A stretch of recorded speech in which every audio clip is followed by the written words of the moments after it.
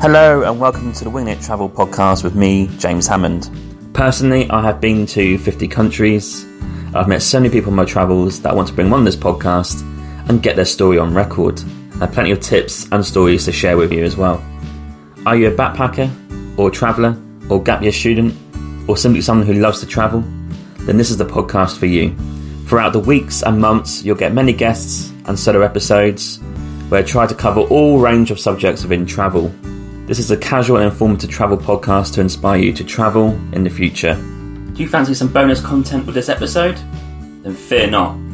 If you sign up to my Patreon today by going on to www.patreon.com/Winging It Travel Podcast, then you'll find these extra features every week for Monday and Friday's episode. One bonus episode every month. Some ad-free content, some early access to episodes, the exclusive added Travel Must Have feature on every episode, Patreon shout out, some ad hoc bonus episodes. You'll get a copy of my digital travel planner, which is available on Etsy, and you'll get my monthly Winging It Travel podcast magazine. If this takes your fancy, you can sign up for £4, $7.50 Canadian, $6 US a month, and I really thank you for supporting the podcast. Hope you enjoy the podcast. Thanks for listening and supporting this, and I'll see you soon. Cheers, James. Let's get into the episode. Hello, and welcome to this week's episode. I am joined by solo traveller superstar Veena Murali. Veena has just finished a 6-month solo trip around the world, and we're here to talk about that amazing journey today. Veena has also released a free ebook called Far, Wide and Solo, which I've read today, and it's worth a read, so you guys should check it out. So we're going to delve into that, some also other personal travel, and also maybe what's coming in the future. So Veena, welcome to the show. How are you doing? Thank you so much for having me. I'm super excited to be here. I'm doing well. How are you doing? Yeah, not too bad. And where are you based? Can you tell listeners where you're based at the minute? Yeah, so I am based in New York City right now. So I'm in Manhattan. Just moved back here after my big trip that we'll be talking about a couple weeks ago. So it's nice to be settled and back into a routine again. And which part of Manhattan, may I ask? I live around Hell's Kitchen. Hell's Kitchen, as in Gordon Ramsay? Yeah, it's kind of like below Central Park, but like kind of above Times Square-ish. Okay, right. Yeah, those are like the two major landmarks that people can kind of reference, I guess, because there's not like, yeah. Well, yeah, you obviously got the streets and the avenues, right? I did walk, when I was there for 10 days, I walked everywhere. I didn't get public transport for some reason. I made pop them a few times to Brooklyn, but yeah, so I walked Manhattan Island a lot. It's bigger than you think. Yeah. But I mean, definitely walking is the best way to get around because you can kind of just witness like how the different neighborhoods change when you walk from like one to the other. And it's just like obviously one of the most walkable cities in the country too. So it'd just be like wrong to come here and not like walk or like take the subway around everywhere. And that's definitely like one of my favorite parts of living here too, because I am not a fan of driving at all. Oh God, no. I think I saw on your social media this morning where you like walking in Central Park. That's your like, like little aim or little routine. Yeah, so I went to NYU, which is a little bit more downtown Manhattan. So this is my first time living kind of closer to Central Park. And I definitely want to take advantage of like the space to just walk without, running into a car or something, because Central Park is definitely like a very special part of New York and Manhattan where it's just like a huge green space. And I'm like an outdoorsy person, which is a little bit of a hard thing to be in New York. So I definitely like to try and take advantage of any sort of like nature or like walking, biking, like hiking, if you can call it that in New York City. So, yeah. maybe the High Line. That's the hiking. Yeah, like a long flat walk as opposed to any sort of hike. But amazing place. I would highly recommend anyone who's not been to go to New York City. You would never ever get bored there. Never. Yes, absolutely. And you have been at university here, and you moved here after your trip. So you've been there for a while then in New York. Yeah, so I have lived here for I graduated in 3.5 years, but I spent a semester abroad and then was also part of the university classes that was a little like home for COVID for a little bit. So I've probably lived here for like a total of 3 years. And then this will be like my, 4th year going into it. Yeah. Okay. Oh, yeah, you must have been part of that generation who were at university during COVID. Yes. Terrible. Yeah. So we got sent home for like a semester in March of 2020, and I grew up in the suburbs of Chicago, so I was lucky enough to, be able to go back to my childhood home, but definitely wasn't what I had set, what it looked like when I was submitting my application to NYU my senior year of high school. I definitely didn't imagine that I would be spending so much time in front of just like a computer screen for my college experience. It's a real shame because those years are pretty special. Like when you go to university, especially the first 2 years, they're like getting your feet like on the ground and like, getting your friends together, going out, doing some crazy stuff. So yeah, if you're listening and you're that age, I think it's okay now, but I was hoping that those guys would maybe defer a year to get COVID out of the way because you don't want to ruin that experience. Mm-hmm. Yeah. So you grew up in Chicago. Bit of a backstory of growing up in Chicago. What's travel like when you were young? Yeah, so I grew up in the suburbs of Chicago, so pretty much like a suburb in most of the country. And I was lucky enough that my parents definitely did prioritize travel from when I was very young. Like I had a passport when I was like a baby because we used to go to India very often when I was like back when I couldn't even remember. So those were probably like my first instances of international travel, was just traveling to India to go visit like my grandparents and whatnot. But once I got to maybe like 4 or 5-ish, we definitely started traveling across the US, going to like it's like national parks or going to like Niagara Falls in Canada and like small things like that. And once I got a little bit older, we also started going to like famous places in Europe, so London, like Paris, Spain. So I was definitely very, very lucky to be able to go on those trips with my parents, and do feel like I traveled more than I guess the average person before I got to college. So that definitely did pique my interest in going to a university where I knew I'd be able to study away for at least a semester. And I definitely prioritized that when I was applying and when I chose NYU, which is known to have some of the best study away programs ever. So yeah. I tell you what, US and Canada, they do it right with university. There's always like, the semesters that are away. In UK, it's quite, from my experience, it's quite hard to maybe find a university or course that would do that. I think my sister was going to do that for her doctorate, but unfortunately COVID came along and that was that. But yeah, you guys kind of always like, oh yeah, I went to Austria when I was like in my last university. I'm like, oh, how is that even possible? It's amazing. Like, but that is the right way to do it. Yeah, it's definitely an experience that I would recommend to everyone. And if you're thinking about like applying or something, like NYU, like the university I went to had like 20 or something satellite campuses, and you could study at any of them, and it was like super seamless. You would get there, you would stay in a dorm that looked just like the New York City campus dorms, and you would have like the same Wi-Fi password. And obviously there are pros and cons to it being that seamless when you're in a foreign country, but when you are like 19 years old and like leaving the country to live somewhere else for the first time, it does have a bit of comfort and like kind of you have a bit of a community going into it, as opposed to just like being dropped in a country and figuring everything out. Yeah. And did you manage to go abroad in your university for a semester? Yes, so I was lucky enough to go the last semester before COVID happened. So I went in the fall of 2019. So I had a fully normal study abroad semester. I studied in Prague in the Czech Republic, and it was absolutely amazing. Definitely where I picked up on the travel bug, which I can elaborate on further as well. But I was super lucky to have gone before COVID, because we were just able to jet off to a different country without thinking about anything, like every weekend.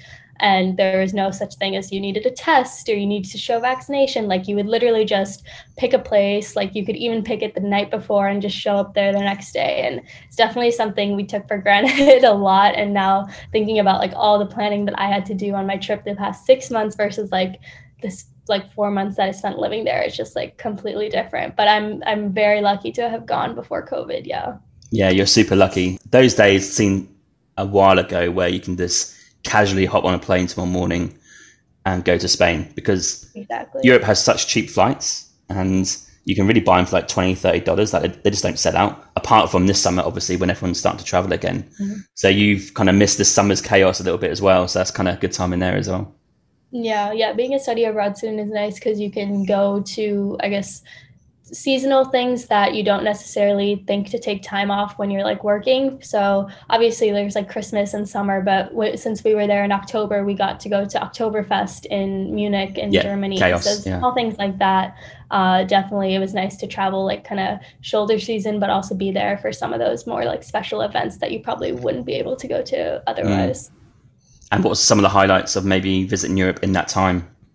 Yeah, so I think like Oktoberfest and just being there in the fall, like we were in Paris right when the colors were changing on all the trees, and the weather was just perfect the entire time. It only really got cold around like late November, December, but by that time you were kind of in the Christmas spirit. So Prague has some of like the cutest, most like vibrant Christmas markets ever. So I was just like, those were like right outside my classroom. So I would just walk outside. We would get like mulled wine between classes and like go back. So it was really, really special to just kind of experience Christmas in Europe, because yes, Christmas is celebrated in the US, but it kind of takes on a different meaning. I feel like in a lot of European countries or places where religion is a little bit more stronger than it is maybe in New York City for whatnot. So seeing like the churches all decorated and people going to like mass and stuff, it was just very different to experience like that there, and obviously see what they don't celebrate. So I celebrated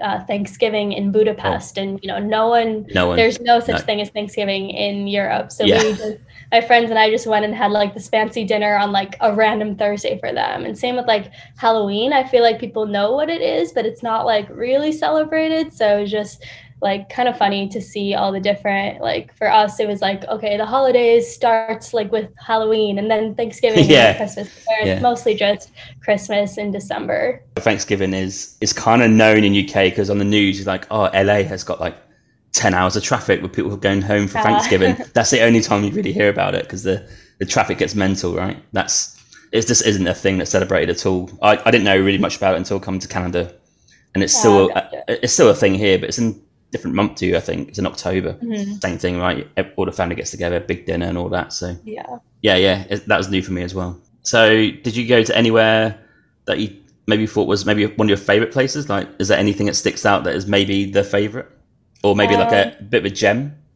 So out of my study abroad semester, I think one of the most underrated places we went, which I feel like is underrated from an American perspective, but I feel like a lot of Europeans do go there, was Croatia. I feel like a lot of Americans, they go to Italy and France and things like that, but they just miss Croatia in the Mediterranean, which is such a shame because it is definitely still crowded, but less crowded than those other places. And it was just really beautiful. And since we went in October, it was like not crowded at all, but still beautiful weather. And we saw the most amazing sunset. And it was just like, so I feel like because I went in with no expectations, it was just such a gem in that way.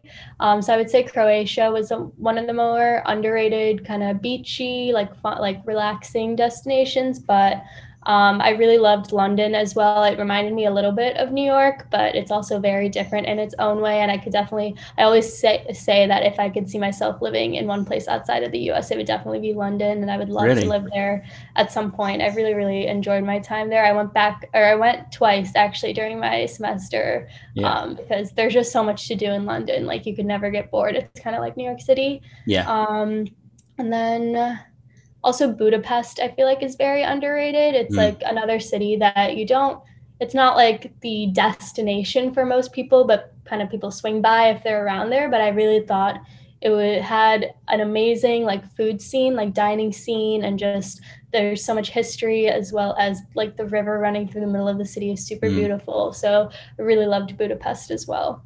Nice. I think Budapest is two cities, right? Buda and Pest. With the water through the middle. Shamefully never been, or Croatia, and Croatia is definitely worth going, even though I've not been. I think a lot of people from home would get a car and drive from the top of the coast all the way down to the bottom. You can even carry on into like Albania and stuff like that. But yeah, that's a pretty decent trip if someone wants to do that. Yeah, it's definitely, I feel like, less known, but like worth doing, because I went back to Croatia. I went back to Zagreb on my last trip, like on my kind of 6-month trip, and definitely it's not the same as the coast, but still so much to see in terms of like waterfalls and national parks. So Croatia is like a very diverse country with like the coastline as well as the history and like the national park. So it's really a hidden gem, I feel like, at least from an American perspective, like I said. No, that's good. That's good. I do love tips, especially I do have quite a lot of North American listeners, obviously. So that's great to get that on board and get that out there. Obviously, COVID come along. We all know about COVID. We're all bored of it.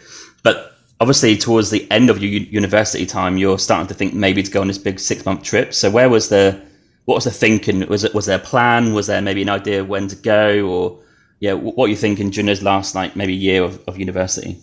Yeah, so I feel like I kind of always had some sort of inkling that I would try to graduate early from university. I just never really had a plan for what I wanted to do. Like I thought, I would travel, but I never really had like a plan for, okay, in 6 months, I'm going to travel to X amount of continents and do this. So I think, and then once COVID happened, and then I spent like 1 or 2 years with no international travel, I think is when my passion for really trying to make my way around the world really, really like lit up. I was like, I really want, like, I spent so much time thinking about all the places that I wanted to go or could have gone. And since something else that I wanted to do during my college career was maybe do another semester abroad, perhaps in Singapore, but that obviously didn't get to happen as well. So I'd been dreaming of Southeast Asia. I'd been missing like Europe from my other trip. And then I'd been researching all these different other like regions of the world that were so under visited, like Central Asia and I guess the Middle East for like tourism reasons. So I feel like my passion to see literally every corner of the world just like strengthened for like the 2 years that we spent not being able to leave the country. So I think that's when I kind of knew, like, I kind of waited to see, okay, how does the situation look when I do graduate? And when it did seem like, okay, the world is somewhat like open, I kind of prioritized, okay, where is more open versus where is not? And by like the midway point of my trip is when the world was like, I would say much more open than it was when I started out. So I think I got, again, really lucky with the timing and that a lot of the places that I wanted to see were like progressively opening up, and that made it easier for me to kind of take on, I guess, more destinations, because I also did not plan the entire thing in advance, which I can talk about later as well. But I did leave some flexibility because I knew that different countries would be opening up in different timelines, and I just wanted to keep my options open. Yeah, I want to go two-pronged attack with your planning. Let's go to that in a second. But obviously, to go on a pretty big trip, did you have a plan maybe to like work and save money? You're gonna need it, obviously. So was there a plan for that? Yeah, so like I said, I always kind of had an inkling that I would graduate early and travel for some period of time. So I have had multiple jobs since high school, college, and I think the biggest bulk of my savings has come from working full time, like 4 out of 5 summers for the past 5 years. I did. So in like full-time finance roles, which definitely were like a key to me saving up, but also not traveling for 2 years meant that I racked up a lot of credit card points that I was able to use on my flights. So Wise. Basically probably like 80% of my flights of my long haul flights were booked through credit card points. So I would say those two were like the main 2 ways that the trip was funded, because I used money to pay for like the hotels and whatever, and then mostly used points to pay for my flights. The US is the best country in the world to do that. I think it's called travel hacking. There's another term for it, where you do accumulate points by getting offers on credit cards and making sure you hit the conditional rules, and then bam, you got like, I don't know, 50,000 points to use. Yes. I do know a few bloggers do that. Like I think Nomadic Matt has got like a big guide on that. He talks about it quite regularly. And a few other podcasts I've interviewed. But unfortunately, for someone like Canada, UK is like not too bad. Canada is not really a thing. It's quite hard to do. So you guys are pretty lucky that you can do that, because that will save much needed money. I wouldn't even consider myself like super travel hacker. I just have like a credit card that racks up pretty good points and has pretty good rewards. And I would say like I don't really do more work than the average person, but I do just kind of try to be mindful about like the points and always check and compare between points and spending money and whatnot. So we're very lucky. If you kind of line your cards up right, it's pretty easy to save a lot of money on flights in the US. Yeah, that's the key, is just be clever about it. If you can get like new deals, new offers, use the credit card, get the points. I think there's a way to do it. Exactly. That is true. And before we get to the planning stage before your trip, what What was your reaction from your family and friends that you're going to go solo on this pretty big trip? So I'm pretty lucky in that my family is pretty supportive of the fact that I travel solo, especially my parents who, for being like Indian American, like immigrant parents, it's not quite common to see people just be like, oh, you're going to Uzbekistan? Okay, like, send us photos, like something like that. So I'm very lucky that my parents are supportive in solo travel, and I traveled solo a little bit across my study abroad semester as well, just like small weekend trips, nothing like, going on a 6-month trip, but I did go on like small weekend trips to like Milan or Berlin, like alone, which I feel like kind of got them accustomed to the idea of me solo traveling. So they were kind of used to it, and I had been talking about this for a while, so I think they were kind of like, okay, like, you're an adult, like you're gonna go, like we can't really stop you. So they were definitely like, I guess my family and friends were like supportive, but also like kind of unsure. Like I feel like they thought I might get burnt out or weren't sure like how I would go about things, or just like were curious about how going to like some of these places alone as a female would be, which I was also obviously very curious about. So, Yeah. which is why I went. But I think that, and I write about this in my travel log, that a lot of people had safety concerns for me, which were like obviously had a good foundation because they're just looking out for me and these are unfamiliar places, but they were almost always misguided or didn't have any real merit to them, because most of the world was much safer than like I would have ever imagined, and I never really came across any situations where I felt like my life was in danger. So yeah, I think that's like another one of my big messages about solo female travel, is that most of the world is much, much safer than the internet or the news or anything you see online will tell you. And I think that's something that my family and friends have definitely come to accept as I've like shared my stories with them, because as even if they're supportive, they can still be worried. But I think just kind of going and seeing, okay, like she was fine and she said everyone was friendly, is like kind of like it opens up your mind a little bit. Yeah, I think that's such a key point about not to take what you hear or read on social media and or news as gospel. Frank, who's from Canada, was hitchhiking in Pakistan and also Afghanistan, which is a bit different, but Pakistan as an example, like he was saying that even for like solo males, like white males, you probably think, oh, you're going to go there, but actually it's actually all right. For females, it'll be different maybe, I'm not sure, so I haven't met anyone who's done that, but on the whole, I think you'd rather hear it from someone who's been there, right? So like you said, you've been there to all these countries, you've experienced it. I'd rather hear that than maybe what someone thinks it might be like. Yeah. I always kind of did do my research before going to places, and even when I read like, oh, keep your guard up, like whatever, like I kept my guard up, but I felt like a lot of the advice that I read online was way more cautious than I would have felt if I had just showed up there without reading anything. But yeah, that's not to say, don't do your research before you go. Definitely do, and be more cautious than you need to, because as a woman, you just never know. But it's also just a reminder to keep an open mind about where you choose to travel, I suppose.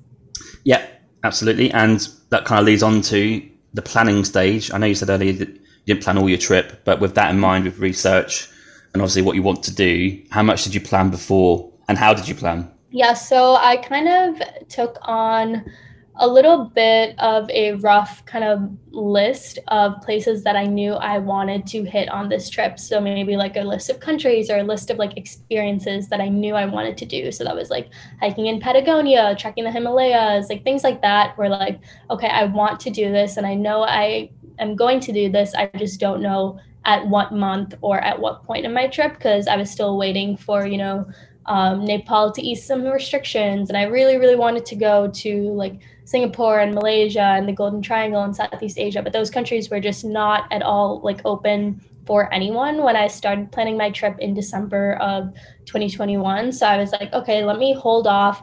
I don't want to schedule anything for June in the hopes that these countries open up, which they did end up opening up. So what I did was basically I would plan out 1 month, go, come back, be home for like a week just to decompress and see my family and stuff, because as much as solo travel is very empowering, you definitely do need to reconnect with your family and stuff. And I would just take that week to kind of unpack, repack, plan my next month, go out, come back again, and kind of do the whole thing. So that really helped me keep flexibility in my plans and kind of keep tabs on, where was opening, where were cases high and whatnot. And by the time like April came around, I was able to plan more ahead because things were looking a little bit more normal. And so I was able to plan out like April and May and go for like 5 or 6 weeks versus just 1 month. And then my June trip, I went for like 6 weeks because that was like my last trip, and all these countries were open and didn't need any COVID tests. So there was nothing that I like needed to exactly plan or wait out for. So it definitely got easier as the time went on. But at the beginning, like first 2 or 3 months when Omicron was still pretty prevalent, it was definitely a bit of a challenge to plan long trips at once. And it was kind of had to limit how many countries I could go to at a time because country hopping was just really complicated. Yeah, that's another thing that's changed, right? I guess back when I traveled, I'd done 6 months as country hopping. COVID was never a thing. Tests never a thing. Yeah, it's different times now. I think you do have to maybe do it individually more, or you do longer travel where you're not in a rush, which is obviously a dream, but depends on money. Which brings me to, did you have like a set time? Was 6 months kind of the maximum, or were you thinking maybe I could push it 7-8 months? What was your thinking? I would have loved to push it, but my full-time job actually started, or I knew that it was going to start in July. So I'm actually like back to normal working life now because you had to return to reality at some point. So I knew that I would graduate in December and that I had about 6.5 months to travel until the start date of my full-time job. So it was always kind of like a set date, and I just had to fit in as much as I could within those few months, or it was about 180 to like 200 days ish. Nice. That's a big chunk. That's awesome. Yep. And let's get to some of the countries. Why not? So obviously I've got the countries written down here from your book, which I've read. So that's my base, and I'd love to ask some questions about some of those countries actually that I've been to and not been to, and maybe we can delve into other countries that are not on that list. So first on my list is Uzbekistan and Kyrgyzstan. Kyrgyzstan, yeah. Yeah. These two are cropping up. They're starting to creep into some blogs, and people are starting to say how amazing it is. So I'm starting to think now's the time. You've gone at the right time. So what was your kind of thoughts traveling Uzbekistan first? Like Samarkand obviously has to be on the list of places to go to. But yeah, what was your thinking? Yeah, so I didn't know much about Uzbekistan. I had never met anyone who'd gone there. I kind of had just seen like articles about it, like videos about it. And I thought, wow, like that looks amazing. Like, and kind of because I had spent a semester in Europe kind of going to the Eiffel Tower and Big Ben and stuff, I really wanted to make it a point to see places that I knew I probably wouldn't go back to ever in my life, or I knew that I wouldn't get another chance to go to in my life. Because on like maybe like a 4 or 5 day holiday, I can easily make it out to London, but I'm not sure if I'm going to go to Uzbekistan for 4 days. So I really wanted to make a point to go to places that I didn't think I would get a chance to go back to until much later in my life. So that's kind of why I chose Central Asia, and it was definitely one of the best decisions I made. Uzbekistan was really, really out of my comfort zone because for the first time I went there and I would see no tourists anywhere, no English anywhere, no one that really looked like me, no one that could kind of cater to what I needed. And the way I went around that was I actually did need to hire like local guides to speak English and kind of take me around some of the places. So in each city, there would be like one local guide who would be able to kind of drive me around to all the different tourist sites and tell me about them, because like there's no real like English signs telling you this is the history of this place. Like you kind of just have to go there and either read the Uzbek or the Russian sign or just look at it. And for me, I obviously value the history and learning about the history and the culture of a place. I was like, okay, I need to go with a guide if I'm going to learn any of this stuff. I don't want to just go there and take a photo and leave. Yeah, so, exactly. Yeah. If you're thinking about going to Central Asia, I would definitely recommend like finding some sort of English speaking guide to help you out, because there is zero English spoken there anywhere. So it was definitely very out of my comfort zone, but also that made it absolutely one of the most rewarding places that I went to too. Like some of these sites are like as big as the Taj Mahal or as big as any other like world wonder, and there's absolutely no one there. Like there's, you know, these at the Registan, which is like a very big, you know, complex in Samarkand, there's this big light and music show that takes place in front of this huge kind of complex, and I was like one of maybe like 20 people there, and it was probably the only foreign tourist there. So it's really, really magnificent places that are just so not known about, which is such a shame, but also makes it really special to be there. So yeah, I would say Uzbekistan is very like cultural, historical, architectural focus, whereas Kyrgyzstan, if you're into mountains, you just absolutely have to go there. Like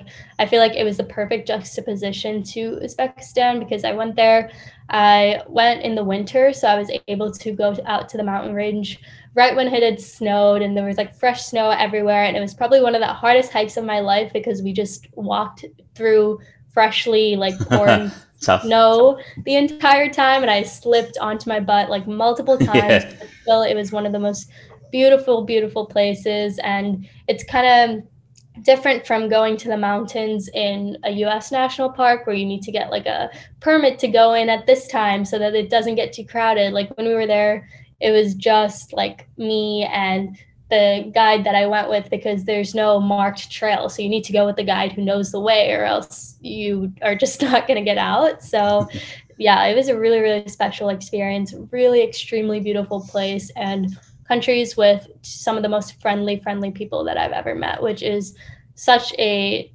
difference from what people expected when I told them that I was going to this region, because I feel like just Stan in general kind of has a bad rep, I guess, in the Western world for countries that have obviously unfortunately experienced instability in the past, but says nothing about the people of that country itself. So just going to these places, and you know, there's such like a stereotype against them, I feel, but when I went there, everyone was so excited and happy to see a foreigner, so welcoming, and wanted to share their culture and wanted to see what I thought of their culture. So it was really special to kind of get a little bit more of a local feel as opposed to going somewhere super touristy and not seeing any local people.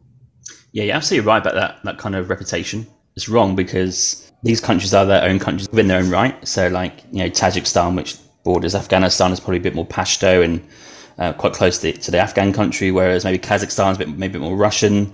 And Uzbekistan and Kyrgyzstan are kind of different in their own ways. These countries have got their own identity, but because they're not that well travelled at the minute, I think you're right. It's got that little beauty where it's the unknown a little bit. I think you want that when you travel because there's so many places that we travel to now where you just either disappointed or you just know nothing about it already. So it's not quite as maybe magical. So yeah, fair play to you going to those countries as well. And I've got a random question. You mentioned the kindness of the people. In terms of a traveller, what's like staying there? Like, is that just hotels? Is there guest houses?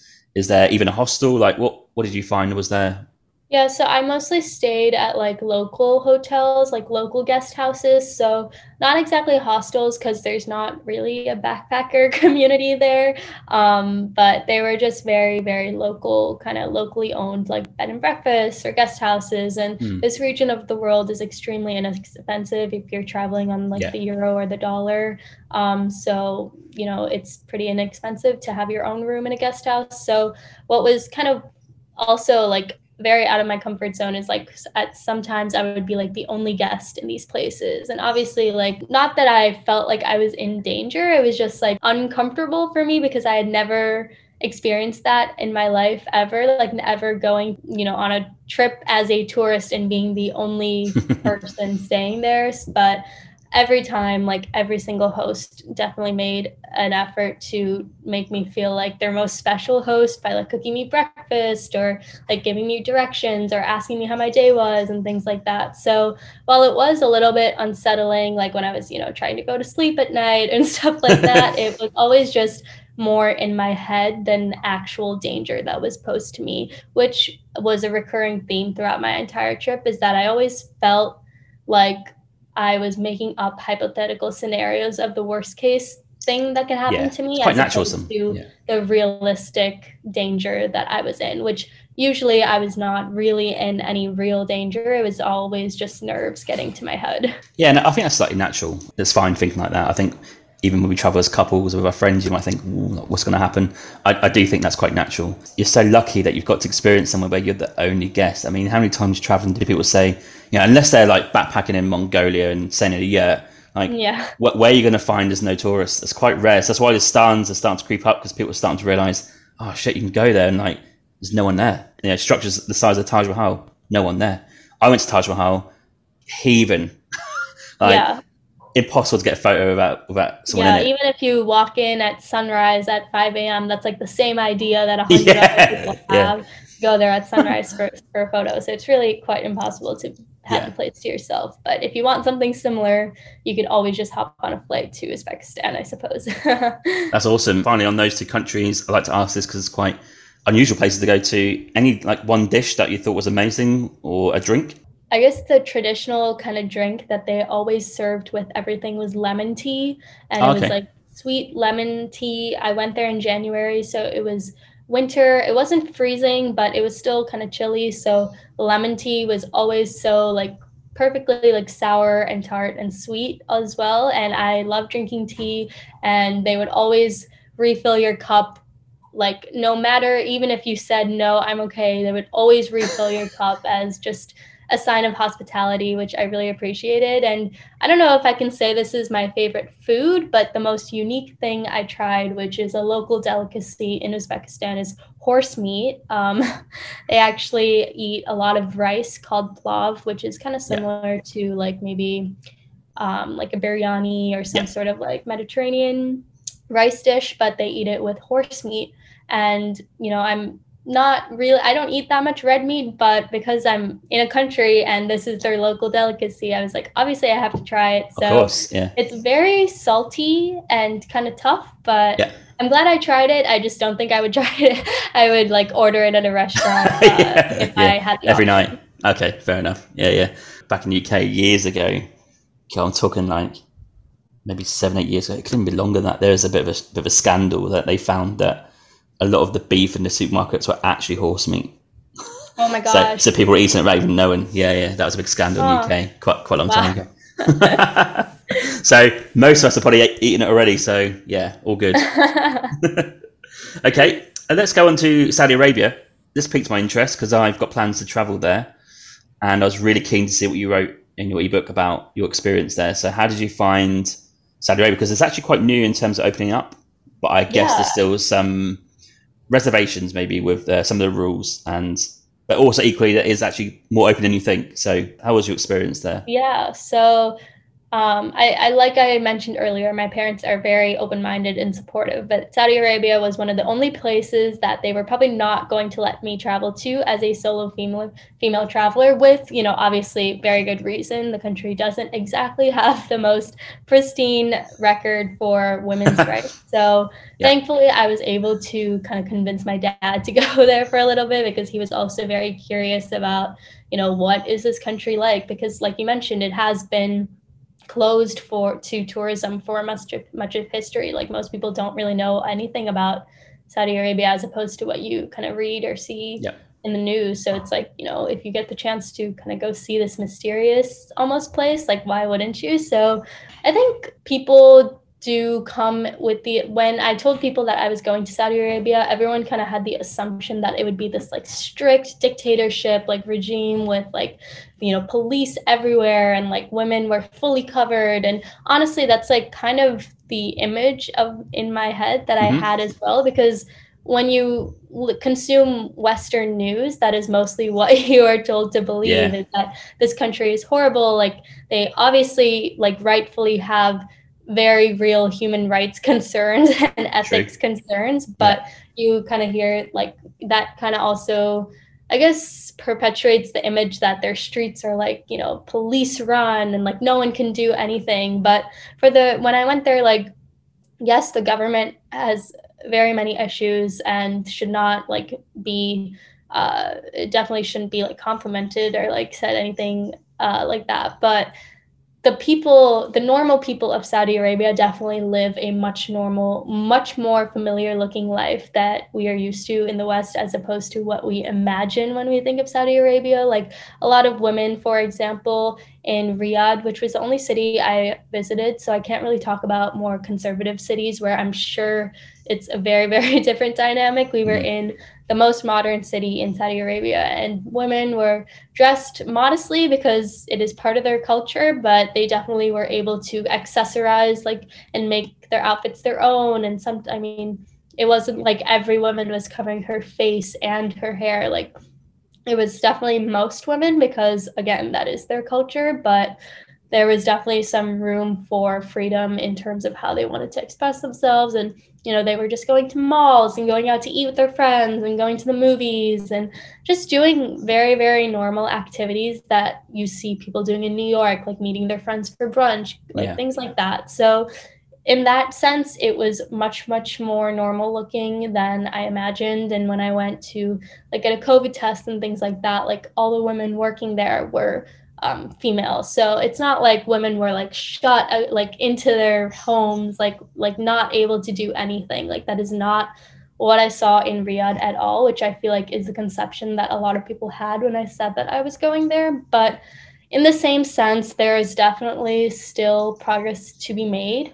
A lot of places still have, separate eating areas for women and families as opposed to single males. And when you pray, you're nearly always separated in terms of gender, and men are more often allowed to pray in certain areas that are kind of more spacious and more well decorated than the ones that women are. And I write about this in my travel log, but for me, I was just standing in line with my dad to pick up food that we had ordered for takeout, and I was tapped and told that I had to go stand in a different area because I'm a woman. And for me, that was the first time in my life that I had ever experienced something like that. It was the equivalent of standing inside McDonald's and being asked to wait at the back of the store because you're a woman instead of waiting with your family member who's at the front. So things like that are the ones that, obviously the things you hear that are rightfully wrong. Those are the things that need to be discussed and are still change is still necessary in those areas. So it was definitely, like you said, a juxtaposition versus based on, yes, life is more normal here than I think, but they still are lacking a lot of privileges that we have in the United States and a lot of other countries have. So it was a country that I learned a lot from in terms of what we have and kind of the conceptions we have of other places as well. A couple of things here as well. We need to give them a chance. They just literally opened up in terms of tourism, but also maybe relaxing some rules. A couple of years ago? I think, they can't be praised too much because they've got some serious issues there, but also it might change. There's a bit of hope there, I think. I imagine if you spoke to a female Saudi privately and was compared to 4 years ago, whatever, it's all right now. She'll, it's getting better. She'll probably say, it's getting much better, right? So there is work to do, but it's a good start. And also on my research for Saudi Arabia, if people want to go to maybe a bit more liberal city, I think Jeddah in the west, towards the coast, is known to be a little bit more relaxed, where they do push the rules a little bit further there, and you can do a road trip along the coast. The problem with a road trip in Saudi Arabia is that I read that it's got one of the worst driving records in the world. Yeah. Did you find it was crazy there in terms of nerve-wracking to drive there? And there's a big culture of drifting and kind of crazy driving and stunt driving, which is very cool, but also very nerve-wracking. So yes, I can definitely attest to that. And it was a lot of bad traffic as well, but that's kind of typical in a lot of the Middle East and Asia. But definitely some interesting driving patterns. And what was maybe a highlight for you, maybe something that you saw in Riyadh? So I think the highlight was we went to this place called the Edge of the World, which is this big expanse of desert, and the only kind of I can compare it to maybe like the Grand Canyon in terms that it's like this big like archaeological sculpture that literally looks like the end of the world. Like it's like a big cliff, and if you fall off or take one step, you are going to be just falling down into this deep open expanse of desert. And it's really, really scary, but also one of the most remarkable things you will ever see because of just how insanely just big it is, but also the fact that it's going out into literally nothing. So, wow. But what's funny is that to get to this place, there's no real road. So the road takes you in about 2 hours, and then the last 30 minutes is just off-roading. Like there's no route, there's no road, there's no Google Maps directions. You basically just have to drive straight through the desert. You just have to know the directions. So we were traveling with a guide who was like certified to drive in this area, was like, obviously much safer than like going with like anyone like who had never driven, because he drives here every day. Like this is his job to like take tourists into this area and off-road through this part of the desert. So he just like cranked up the music, was like drifting through the desert. We were like shaking back and forth in the car. It was super fun, but also a little bit nerve-wracking, but he was definitely had everything under control. But I think just seeing the sunset over the edge of the world, and kind of just to be saying that I was drifting through the Saudi Arabian desert is like one of the highlights. Definitely a crazy experience, and also one of the most like archaeologically beautiful places that I've been to. Yeah, just hearing that, my imagination's kind of running wild, like of what it seems like, because I have no idea. Like obviously I can probably go onto your Instagram and have a look, but if I wasn't to do that, I'm like, oh, what on earth is this place like? So that would entice me to go and check it out. It sounds pretty incredible. Yeah, I think it's definitely one of the top kind of things to do outside of Riyadh. So if you're in the city, it's definitely a really, really nice place to spend like half a day going and checking out. Yeah. And how long were you in Saudi Arabia for that part? So I was a little bit limited by how much time I was able to convince my dad to come. So we were there for like 4 days. Just based on his like work schedule. So we only went to Riyadh, but I would love to go back and see Jeddah. And I think tourists are allowed to go to Medina, not Mecca, but I think that would be a really cool experience as well.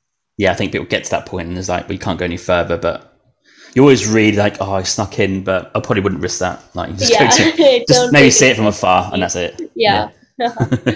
That's awesome. Okay. There was a time when we used to travel the open road and pull into a highway diner and meet fascinating people, hear incredible stories, and learn about new ideas. Now, I was taught at a young age that you should always sit at the counter. Not only did you meet the most interesting people, but you also got the best service and hottest coffee. Now, the open highway brings that concept, not the coffee, the other stuff, to a weekly podcast. Interviews, current events, news, odd stories, and more. I'm your host, Eric Erickson. I'm an author, writer, and journalist, and I've had incredible adventures, and I bring all of those experiences to the show. I know a little bit about everything, and it's just enough to get me into trouble. So join me for The Open Highway, available wherever you find your favorite podcasts. And let's move on to a country that I have been to that we can compare notes. Argentina. Mm-hmm. I've only been in the north. You've been in the south. You might travel up north as well, but Patagonia, I mean, lots of stuff written about this. Like, what was it actually like going there in the summer, right? Yeah, I went in February. Just like the most pristine and protected and incredibly beautiful place that you will ever lay your eyes on. Like, I was lucky enough to go and have completely clear weather the entire time that I was there too. So it was perfectly sunny. The water is like crystal blue. The mountains are just absolutely like clear and stunning. And it's seriously just, it doesn't even feel like you are in real life when you're in Patagonia. It's like you've stepped into some sort of like heaven movie scene, National Geographic, like amalgamation of all those things. And it's just absolutely magnificent. And it feels like you are just not connected to the rest of the world because you are just so far down south and in such a unique part of the world that it's like nearly the closest you can get to Antarctica from like anywhere else. So it is just absolutely amazing. I can't even describe in words. Like, it's just impossible to describe unless you go there and see it for yourself. But it definitely turned into one of my favorite places I've ever been in my life. And I didn't get a chance to go to Chile, but it's like already really high on my bucket list to go back and explore that side of Patagonia. But yeah, on the rest of my trip, I actually did go to Buenos Aires and Iguazu up north, but and those were also equally amazing places, which is why Argentina is like just one of my favorite countries, because every single place that I visited was just incredible. Yeah, pristine place. And how did you travel in Patagonia? Was it obvious of maybe like some of the trekking that you did, or the lakes and the viewpoints you wanted to go to? Was it quite easy to book en route, or did you book like a tour before you went? So it's pretty easy to travel independently, I would say. It is not like in Uzbekistan where you can't find English. Like, there's plenty of English speakers, and there's a lot of like infrastructure for tourists in terms of like tours and, you know, guides and stores to rent, you know, equipment and buses. So you can just take a domestic flight from Buenos Aires down either to Ushuaia or El Calafate, and then from there you can kind of take buses around to like the different cities. And then the trekking routes are very famous and they're very well marked. Like, it's really impossible to miss them. And if you're going in high season, there's like hundreds of people going to each trekking route. So I would say like it's pretty doable if you do like your research and know what you're trying to get out of your trip. It's pretty easy to travel there independently, especially if you stay at like hostels and stuff. You can book stuff through them and ask them for help as well. So yeah, I would definitely recommend it to anyone, even if you've like not been to South America before. This was my first country in South America, and I speak like very, very elementary Spanish from like my high school days, and I still found it pretty easy to get around. Did you need to book in advance for like a high season for like accommodation? So I mean, I would say yes, like accommodation definitely did book up a little bit early in advance. So definitely book like at least like a couple weeks in advance. I wasn't booking like out like 3 or 4 months in advance. There was definitely still options available, but kind of depends on, I also stay in like kind of not super luxury accommodations. So if you're looking for something super nice or like glamping or something unique, you probably have to book that a little bit earlier, but definitely a couple weeks in advance is probably necessary. Yeah. Okay, that's great. That's great to know. And Argentina, we've got to talk about wine and food. So, obviously, Iguazu, I've been there. Amazing waterfalls, incredible. Like, I had to say that. That's one of the highlights in South America when I was there, for sure. And the food, did you try? You say you don't eat red meat. I don't eat red meat anymore, but I used to back in the day. The steaks, incredible, and also empanadas. They're my favorite. One of my favorites as well. Yes, I had both. I don't, like I said, I don't eat that much red meat, but I did have one like really big juicy steak after I finished the 15-mile hike in Patagonia. So it was like a full day hike.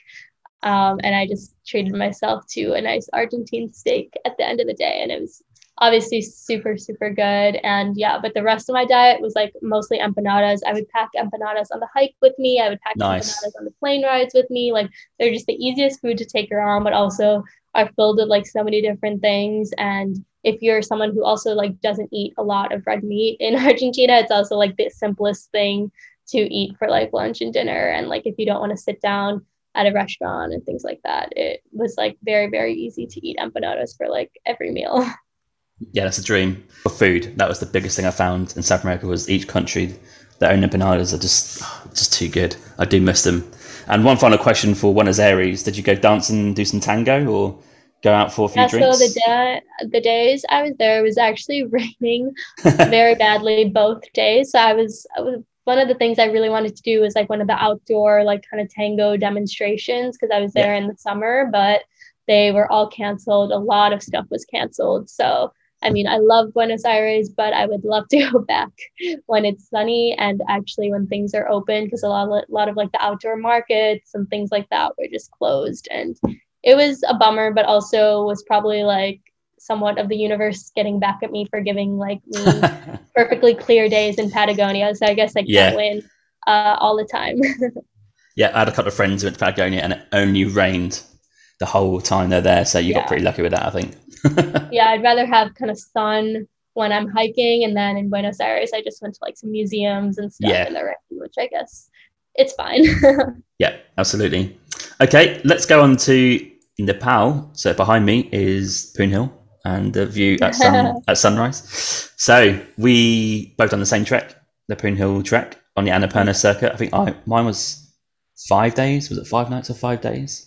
Only because we asked our guide to take us back a different way from Poon Hill, and he took us through these like back streets, which are like other hills and like these tiny villages. Interesting chapter in your book. You talk about maybe being alone here. You're right. You don't see many people at all. This is like obviously post-COVID.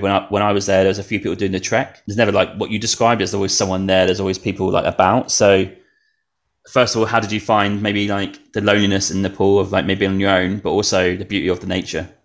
Yeah, I mean, so I have lived in New York City for the past X number of years, and I am pretty used to kind of going about doing things alone because, when you're in a city, it's very normal to like read a book in the park alone, or just like go out and eat dinner alone if everyone else is busy, or if you're just hungry and you want to get like, I don't know, a snack alone, or like go to a museum alone. So I'm very accustomed to doing things alone, but I am always alone but surrounded by other people. So I'm always in a crowded museum alone, or walking down New York City like streets alone, but surrounded by a lot of other people. And this was probably my first encounter with the type of loneliness where you are alone with no one around you. Like you are literally just fully and completely alone, soaking up how there's no one around you and there's only just nature around you. So it was really, really kind of difficult for me mentally. And I always tell people when they ask me like, oh my God, you trekked the Himalayas, like, was it difficult? Like, yes, it was difficult for me, not the physical challenge of trekking, because I'm like, I like to hike and I'm in shape, but definitely the mental challenge was the bigger one for me to combat, just because, like you said, I did go pretty soon after Nepal had fully reopened, and it was still kind of post-COVID. People hadn't had the time to like trek, like, plan their treks and stuff and whatnot. So it was definitely very limited numbers of people on this certain route, and not many people to meet, and not, in a place where you can just go out and kind of, go to the next coffee shop or something. Yeah. Like when you're in these little tea houses along the way, like you are just forced to either sit there and talk to the person next to you or like, relax, or if you're on your own, you're kind of just forced to sit there and sit with your thoughts and figure out, okay, what am I going to do when I'm just alone with nothing to do, no one to talk to?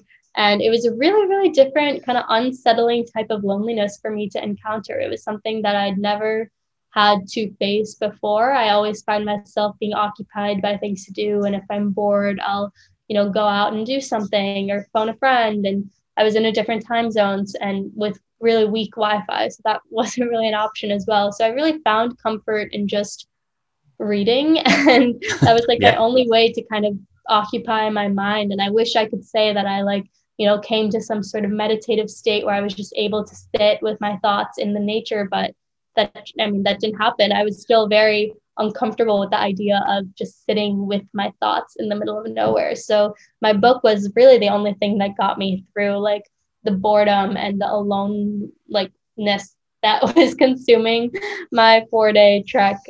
But again, I'm still obviously extremely, extremely glad that I did it. Like I will always say, doing something alone is better than not doing it at all. And it was definitely one of the most empowering things that I've done. And just to be able to see the freaking like Himalayas and like the sunrise over Poon Hill and be in Nepal and experience the culture of like staying in tea houses was just absolutely amazing. I would totally do it again. It was just like a very new experience, I feel like, for me to encounter. Yeah, brilliant experience, especially that sunrise at Poon Hill. Makes the trek worth it. It's a bit of a tough trek, like for me physically, but there was a group of us doing it, so a bit different to your trek in terms of like a lot of people. Mm-hmm. But the Poon Hill, when you got that 360 view of the Himalayas in bloody hell, I mean, is anything better? I don't think there is. Yeah, when you're like walking up with your lights at like 5 Yeah. a.m., you can kind of see the glimmer of like snow caps kind of showing, but you can't see everything yet. And then when you're at the top and you just kind of see everything, it's like, okay, wow, this was absolutely worth it. It's giving me the shivers just thinking about it. I got pimples on my Yeah. arms. And I love I don't know if that was there when you were there, there's like a little van selling like coffees and stuff. And I thought, Yeah. oh, dream, get a coffee. Because you do leave pretty early and just sit there and watch the sunrise. And then, I don't think I've had many better experiences traveling than that. I think it was up there. Yeah, absolutely. And it's like everyone's kind of marveling at the same thing and you're kind of just all there together. Like, even if you're not talking, it's like a very collective experience to be at like the top of Punil with everyone else kind of watching the same sun rise over the Himalayas. You mentioned in your passage there about dal bat, my favorite dish that I've experienced so far. I think on my travels, I love dal bat. It's their national dish, I think. They eat it all the time. And I'd imagine you loved it as well. Yeah, I absolutely loved it. The food in Nepal was really, really like, it was a little bit of like the Indian influence that I've like grown up eating every day, but also very different in terms of like the noodles and kind of momos and dumplings. So yes, momos. But I really love the food. Like having like a hot plate of dal bhat after a long day of trekking, there's like no better feeling. And just the cultural experience of the trek, I feel like people kind of overlook the fact that trekking in the Himalayas is very much an experience to learn about Nepali culture as well as just seeing the mountains. So for people who don't know, you kind of stay with local families in these guest houses that they operate, and they cook dinner and they cook lunch and cook breakfast for you. And it's like very traditional Nepali food. And you kind of see, you're basically staying with a family in like the guest house that they live in. So it's a very, very unique, local, authentic experience. And you get to feel very immersed in like the culture of, being in rural Nepal in the mountains and whatnot. So yeah, it's definitely, the food was definitely one of the best parts. Yeah. After Poon Hill, one of our favourite parts was we did stay in a hotel which overlooked the I guess they're like small mountains. And there's literally no one in this hotel, this guest house that's huge. Like probably fit like 100 people in it, but there's only us four and another, couple of German guys, I think, but one was trying to ring in Kathmandu. He had some problem with insurance. I think he lost some luggage, whatever. So they didn't really get into it, but it's just us four sitting there, like my background here, just watching the sunset and just having a tea and eating dal bat. I mean, dreamy. There's one thing you did say in there, there's one thing in Nepal which is not great, and it's the roads. Bloody hell! Like going 200 kilometers could take 10 hours. Yes, it really is character building, I'd say. Yeah. You experienced that as well. I think that I mentioned earlier that I like never feared for my life, but if I ever got close, it was on the roads in Nepal. I honestly like thought I was on the brink of death going around some of those like turns, and with the local drivers are not known for like their cautiousness or their safety either. And obviously there's no rules in Nepal, so it's not even like they're not following the rules. There's just kind of no rhyme or reason to the way that traffic works. So it's fine on a normal road, but when you're on a road that's curving around the Kathmandu Valley and it has no barriers, you're just kind of looking off the edge and like onto like this big river, like this big ditch, and you can even see some cars that have like met their fate in those like off those cliffs. It's very like you said, character building for sure. Yep, and my friend is one of those. I'm just trying to find the episode. Yeah, my friend was on a bus in Nepal and the brakes failed and he went over the edge. And luckily there was a group of trees that held the bus together. Episode 57, if people want to check it out for a story of that. Because I asked him, how many times have you nearly faced death? And he said 3, and one of those, I think 2 was in Nepal, and one of those was that bus ride and bus crash, yeah. And he sent me photos at the time. I was like, what's going on? He goes, yeah, my bus has crashed over the edge. I was like, what do you mean over the edge? He goes, over the cliff, gone. I said, how do you survive? He goes, well, it was caught by trees. And they, apparently, he said they got the crane, got the bus back out of the trees, onto the road, fixed the brakes, fixed it, and carried on. And he was like, what are we doing? Unbelievable. So if you want to check out a bit more of that story, that's episode 57. But yeah, Nepal has got some serious road issues, if you like. Someone said to me you know, if their government wasn't as corrupt, they'd be like Switzerland, right? They'd be driving around in pristine roads because Switzerland's got roads in the mountains. Someone said that. And the only road I experienced that was really good, this is amazing when we talk about roads, if you go to Chitwan in the south, the road to Chitwan is pretty decent. Okay. Proper paved road, so there's no qualms going there, but anywhere else was like, oh God, yeah, I feel you. Yeah. Okay, going to combine two countries here doing area, Southeast Asia. Of course, got to go there. It's a must do for any traveller. What's some of your favourite spots in Southeast Asia? So I think Malaysia was one of my favorite countries in Southeast Asia. It was, again, a place that I didn't go into with any expectations, and those were the places that obviously I ended up just loving the most on all my trips. But just something about the diversity of Kuala Lumpur and the fact that, you know, people, I feel like, overlook Kuala Lumpur because there's nothing big and huge to see there. It's not like you're going to Siem Reap to see Angkor Wat, or it's not like you're going to, you know, Chiang Mai to see the temples. There's nothing extremely famous on a world scale in Kuala Lumpur. But what is special about it is just experiencing the different, you know, street markets and the different temples, whether it be like Buddhist temples or Hindu temples or, you know, mosques, because there are, you know, 3 different like big, you know, ethnic groups living there, like Malays, Chinese, and Indians. So just seeing how diverse it is and experiencing the food and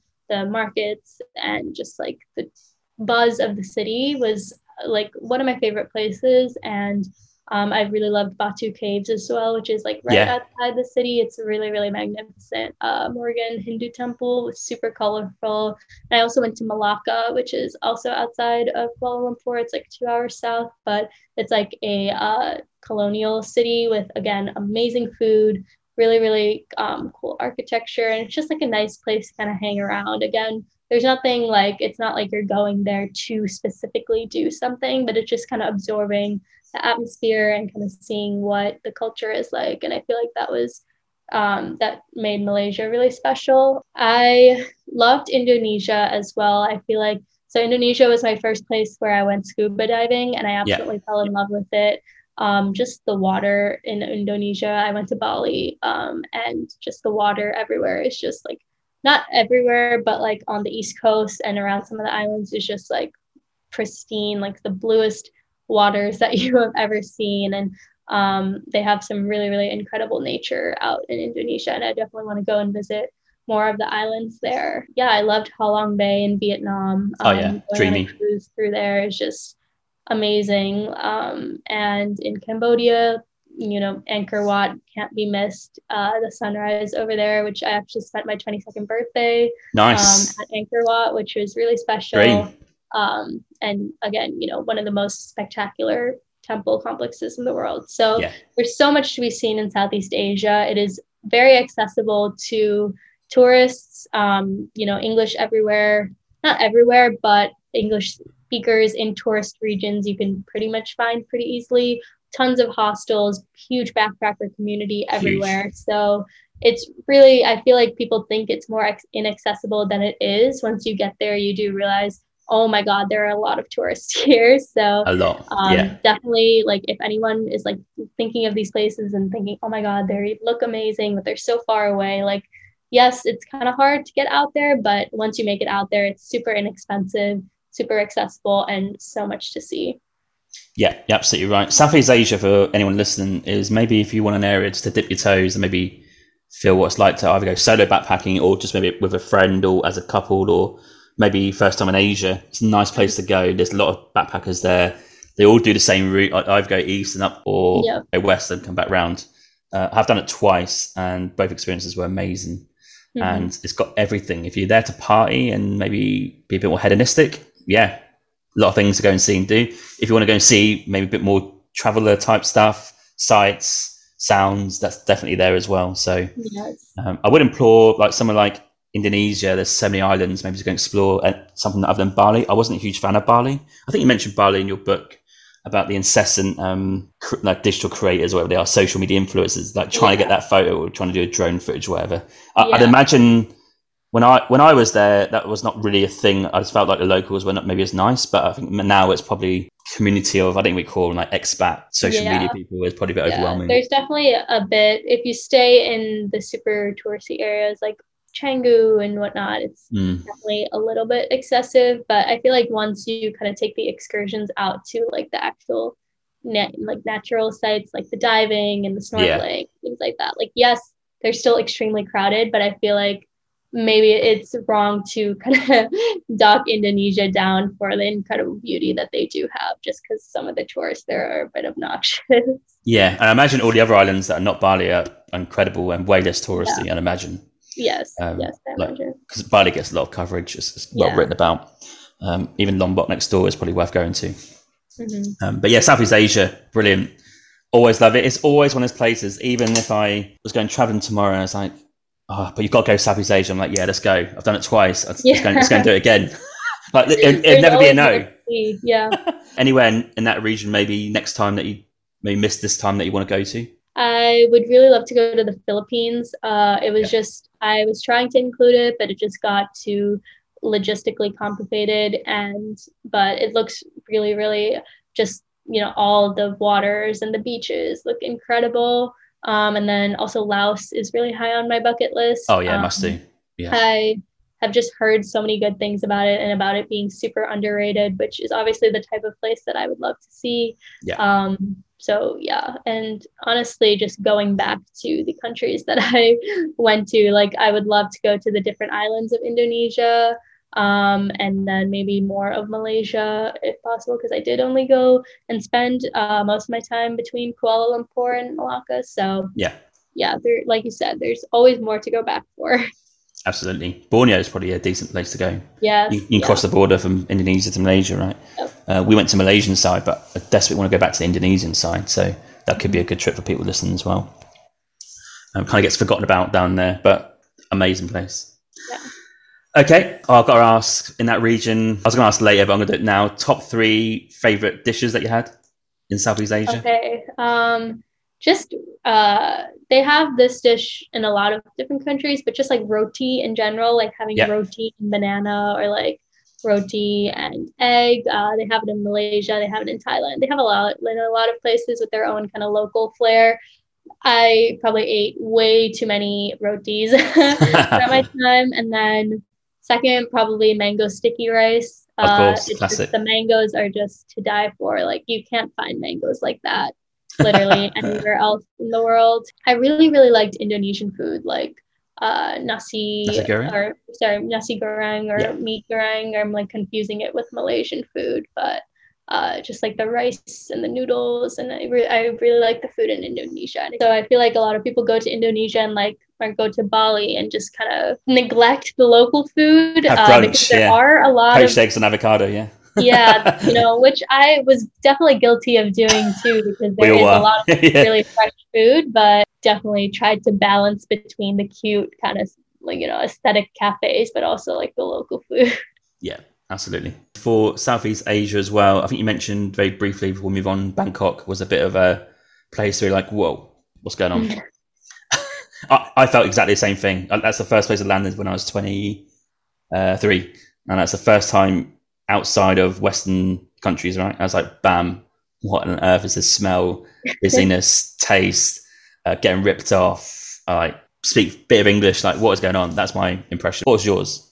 Yeah, so I generally I really enjoy visiting cities. Like I live in New York City, which is, pretty overwhelming to a lot of people that visit, and I find it perfectly fine. And I loved like Istanbul and other cities that people generally find overwhelming. So I wasn't like when everyone told me, oh my God, like Bangkok is like a beast, like be ready. I was just like, oh, like, like people say that about a lot of places. Yeah. Like I think it'll be fine. But when I got there, I was like, wow, this is like a different animal. Like I guess my first kind of instinct that this was going to be a bit of a different city experience was the public transit system.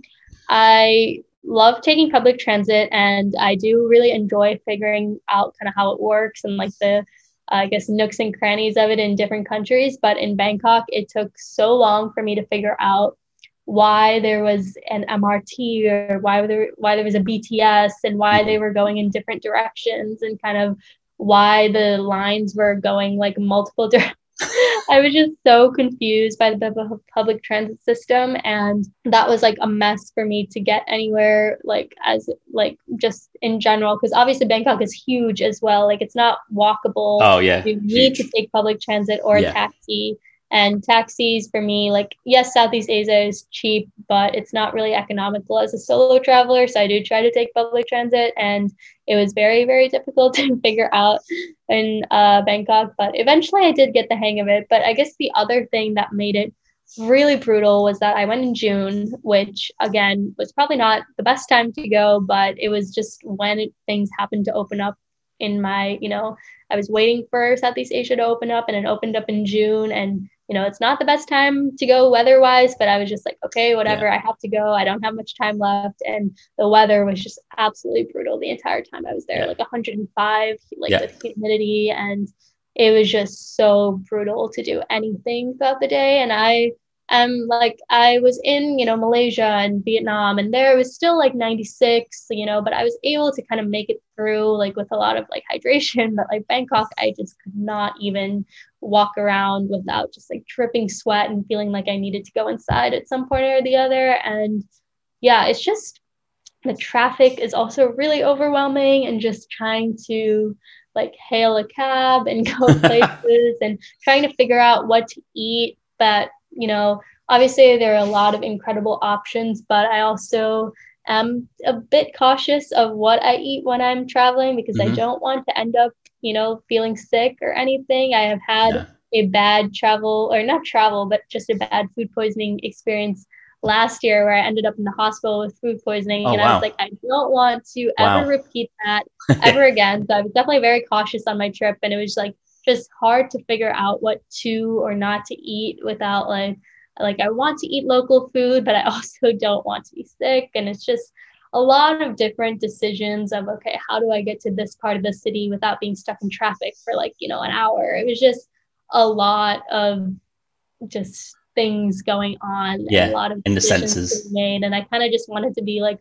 on autopilot and like not worry about things, but that's like impossible to do there. So definitely, if you're not a city person, I would say this is the opinion of someone who is a city person.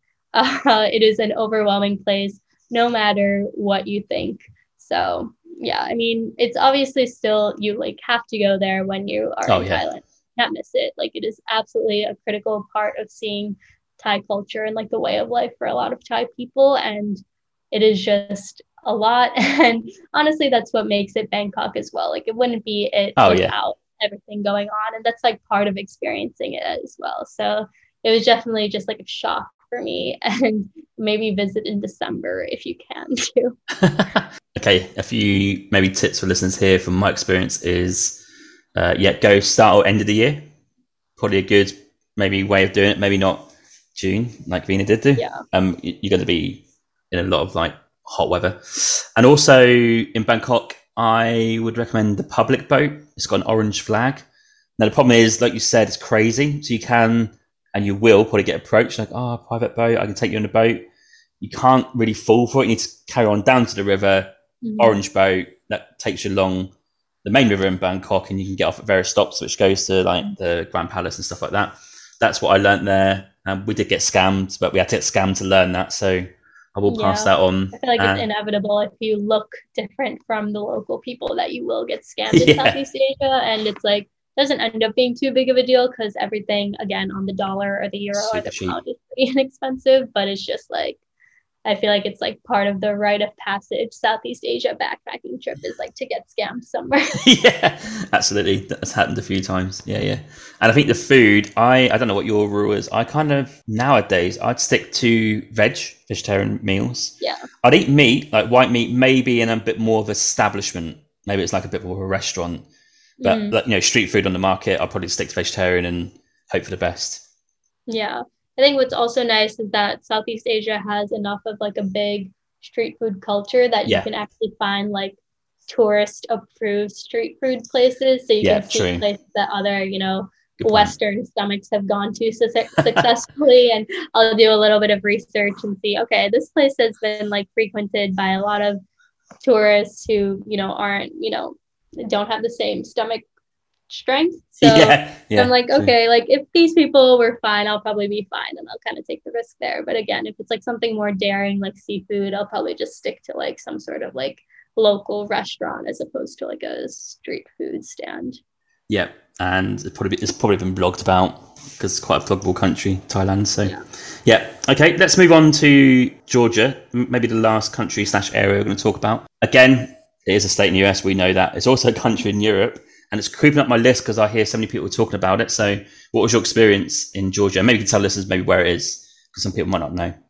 Yeah, so it is right next to Armenia and Azerbaijan in the Caucasus Mountains, so south of Russia as well. So it's kind of on the border between Europe and Asia, kind of bordering like Central Asia. So the reason that I chose to go to Georgia is actually because in my last New York City apartment, I lived down the block from a Georgian restaurant, and they had some of the best cuisine like ever. Like think like just bread and cheese and dumplings and like everything that's bad for you, but like tastes amazing. And I was like, okay, like I need to make it to Georgia one day and try this food in person because it's just incredible. So I mean, that was like my main motivation for going, I guess, is like, okay, like I've kind of had this exposure to Georgian culture, so might as well go check it out. And it was like very, I guess, modern and European feeling because it is kind of on the border between Europe and Asia. So I didn't really know what to expect, if it was going to be more like the Central Asian countries that I went to or more like the Eastern European countries that I went to.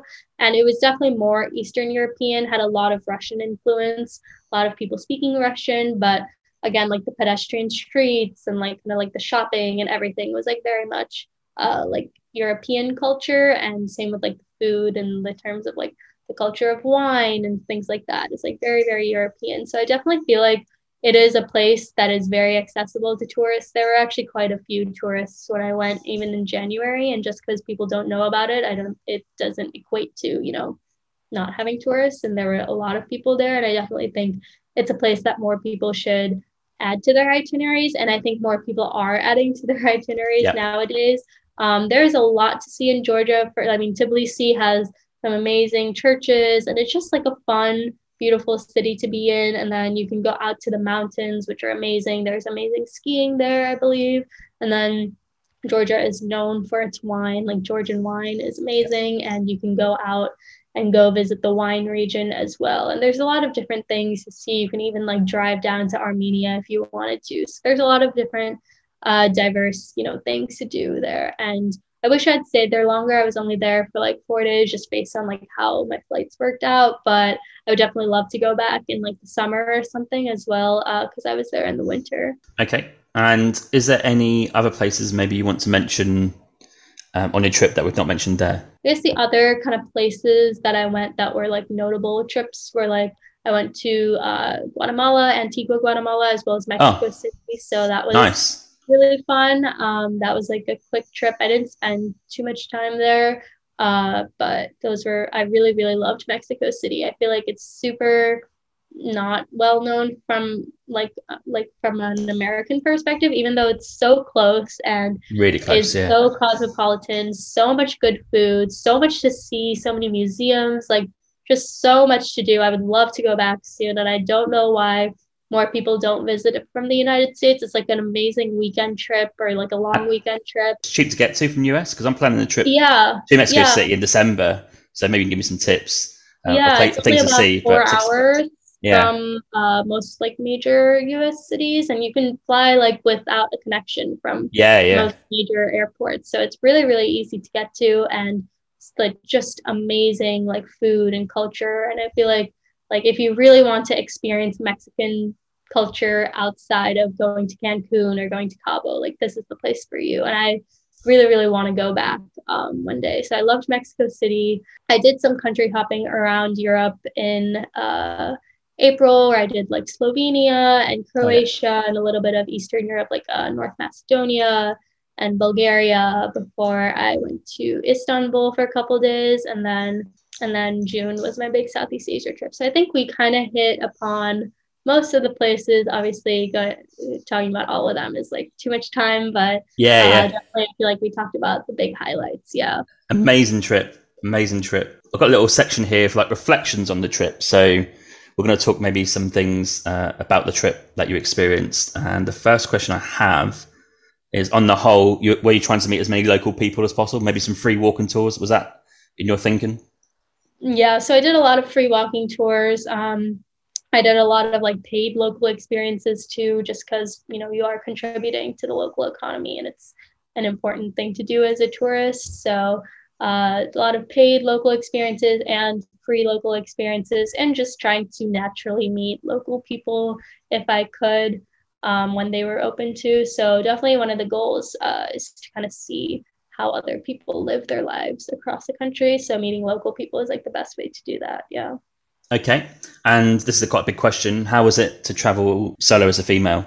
I know that's quite a big topic that needs to be discussed more. So what can you give in terms of your insight into your trip? Yeah, kind of like how I mentioned at the beginning. First, from the get-go, the world is way more safe than you have been taught to think. And I feel like for a lot of people, it's also you need to think about, is your destination more dangerous or less dangerous than where you are coming from? Because there are a lot of places that, like, yes, Saudi Arabia can have a bad human rights record, but they don't have like crime, like they don't have violent crime there. You're very unlikely to go there and be like robbed or, anything like that. So it's like you kind of need to put into perspective, I guess, danger and your perception of safety.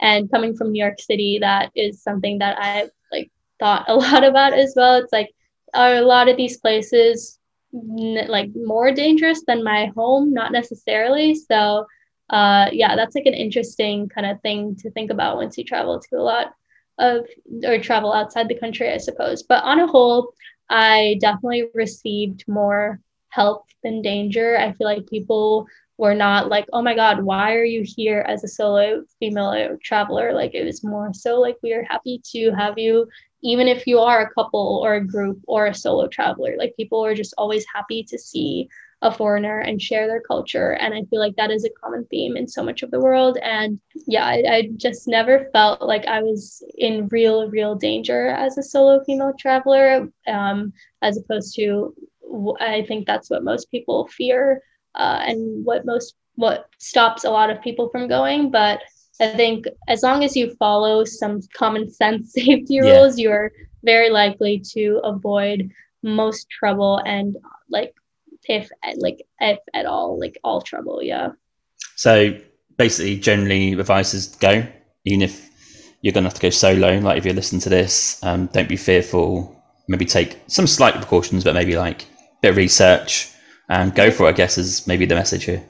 Yeah, I mean, you have to take small steps. Like I would not say go to Uzbekistan on your first solo trip. That is bad advice. I would say, go maybe a little bit outside of your hometown, or go to a state nearby, or then maybe go to, somewhere that is very touristy, like London or Paris, where people are going to speak English. And then maybe you can start to go to Southeast Asia and things like that. So definitely like be smart about it, do your research, and take baby steps. It is not like you don't need to go 0 to 100 in one night, but again, like things, you can only get to 100 or get to even like 50 or 20 by getting to step 1. So just you'll never know until you try. I don't think when I was like 15 years old I was thinking that I would be traveling the world by myself, but one thing led to another, and now it's like the source of some of my best memories. So you never know until you try. You never really know until you just go.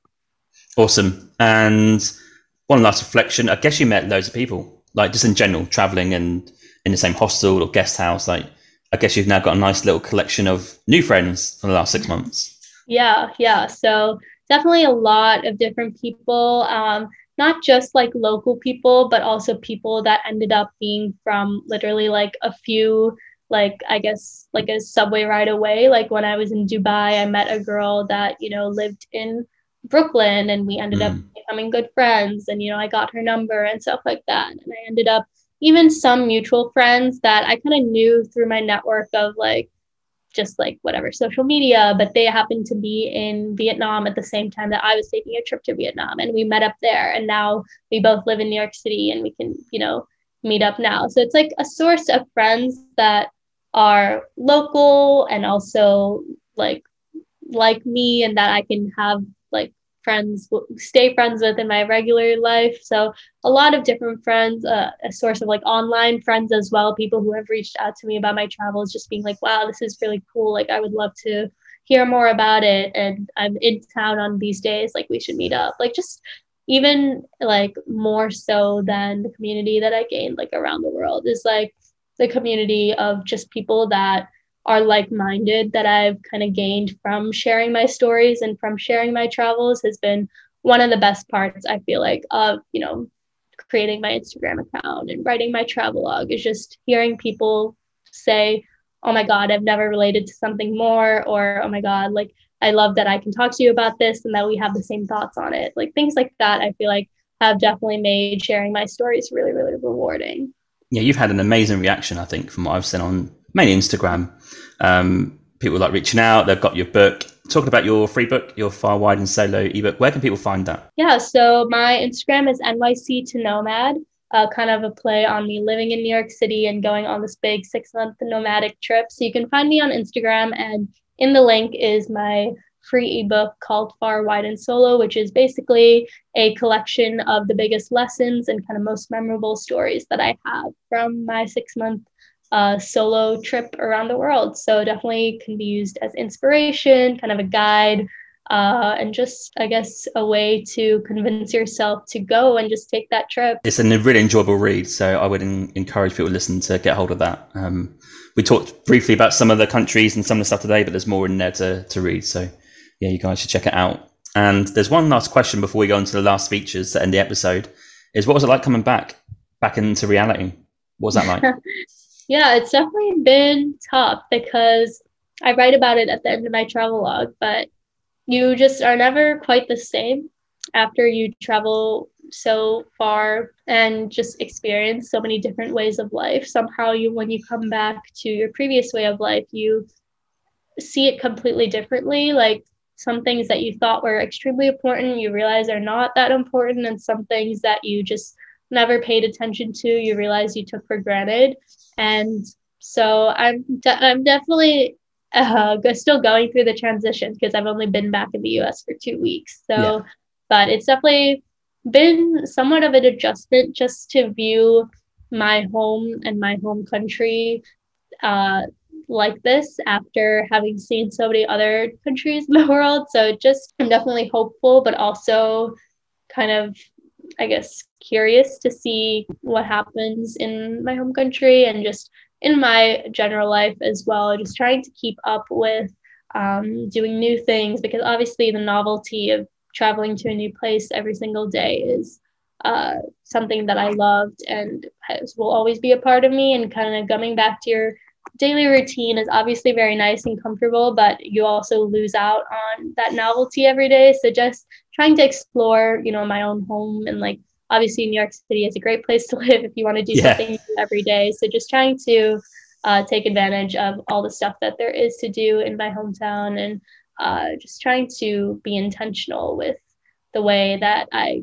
pursue hobbies and things like that is kind of what I'm trying to keep on my mind, and not just fall back into like a normal routine like my previous one. Just be kind of mindful of the world around me. That's awesome. Okay, that's brilliant. We're now going to delve into some features that I do normally end the episode with. And we're going to go now to the generic, always episode ending feature, which is the travel questions. So these are going to be like favourite things. I'm probably going to maybe cater more to the last 6 months. Hey, yeah, just a quick one before we carry on with the travel questions. I just want to say there are many ways to support this podcast. You can buy me a coffee and help support the podcast with $5. Or you can go to my merch store with the affiliate link with TeePublic, where there's plenty of merch available to buy, such as t-shirts, jumpers, hoodies, and also some children's clothing. Thirdly, which is free, you can also rate and review this podcast on Apple Podcasts, Spotify, Podchaser, or Good Pods. Also, you can find me on social media on Instagram, Twitter, Facebook, and TikTok. Simply just search for Winging It Travel Podcast, and you'll find me displaying all my social media content for traveling, podcast, and other stuff. Thank you. It's travel question time. So let's go with, out of all the countries that you travelled to the last 6 months, what were your top 3 favourites? Argentina, Malaysia, and Australia, which we didn't talk about, but it was, I went to Australia for 2 weeks at the very, very end of my trip and was also one of my favorites. I could talk about it forever, but obviously we're going to run out of time. Damn, I love Australia. Next time. Okay. Yeah.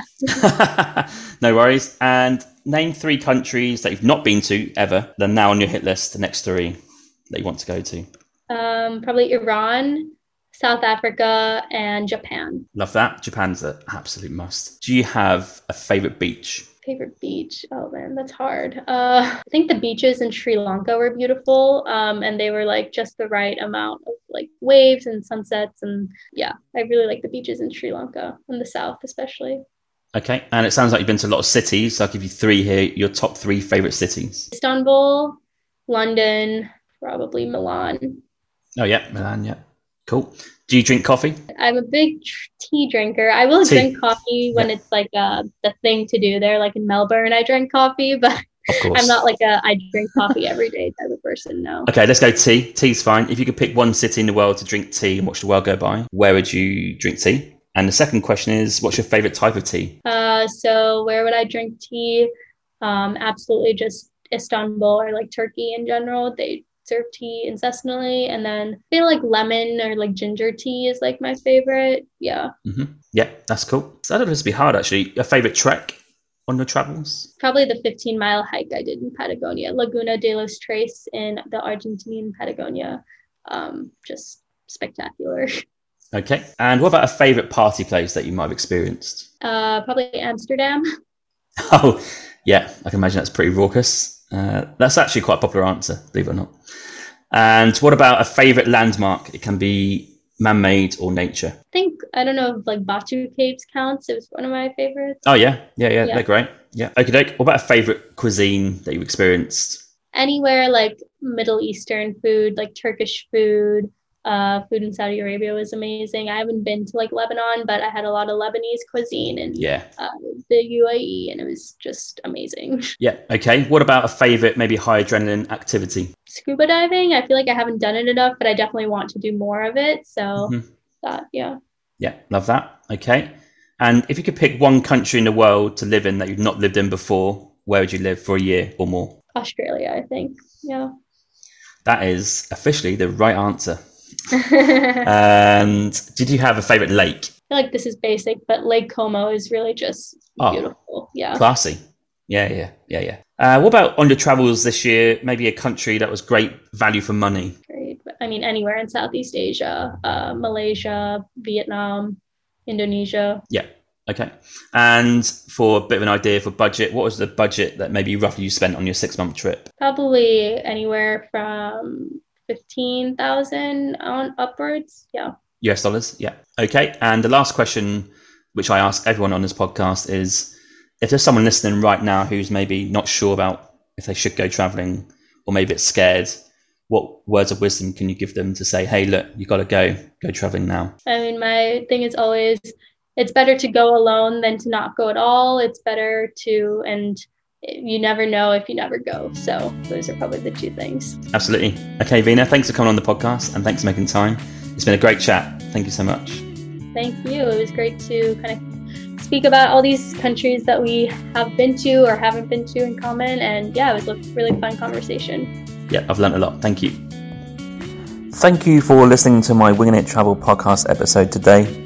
You can find me on Instagram at James Hammond Travel or Winging It Travel Podcast. You can search for both. I release weekly clips of this podcast episode, as well as photos from the last 8 to 10 years of my travels. You can also follow me on TikTok, Facebook and Pinterest by searching Winging It Travel Podcast. I do release daily content to do with travel and the podcast throughout the week. Also check out my website, jameshammond.org. There's content about myself, my travels, and there's also a newsletter sign up as well as a contact form. Finally, please rate and review the podcast on Podchaser. This is my platform of choice. Alternatively, you can rate this on Apple or wherever you get your podcasts from. This really helps the podcast gain a bit of traction for the future in terms of guests and content. and I'm glad to see that you guys are listening out there, reviewing it and enjoying the content so far. Stay safe, stay humble, keep listening, keep travelling, and I'll catch you soon. Cheers, James.